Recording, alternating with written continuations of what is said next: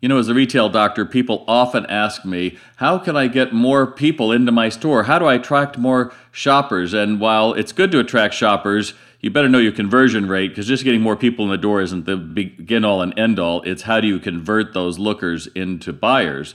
But you know, when you look around at how different types of businesses have made a difference, I think it always comes down to framing the entrance to your store. Now, let me explain. Probably 20 years ago, I think it was Toyota had a model car dealership where they just put a big square around the door, and it sets off that entrance, and they noticed that sales went up. And so now if you go out and look around, you'll see the big square that goes around most new auto dealerships, and that seems to work. You know, at some others, like Mimi's Cafe in California, they plant all the pots and they put everything around the door so it looks like a garden, but you understand that's the focal point. So for you today, maybe you've got a strip center or something else, you could always put pots or something out, and then a welcome mat to really show that you're open for business and you want people to understand you are there to grab their attention. And once you get them in the door, then you want to start looking at how you can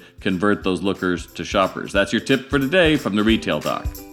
If you love what you heard on Retail Today, connect with Bob by visiting retaildoc.com or send a message to bob@retaildoc.com. Thanks for listening.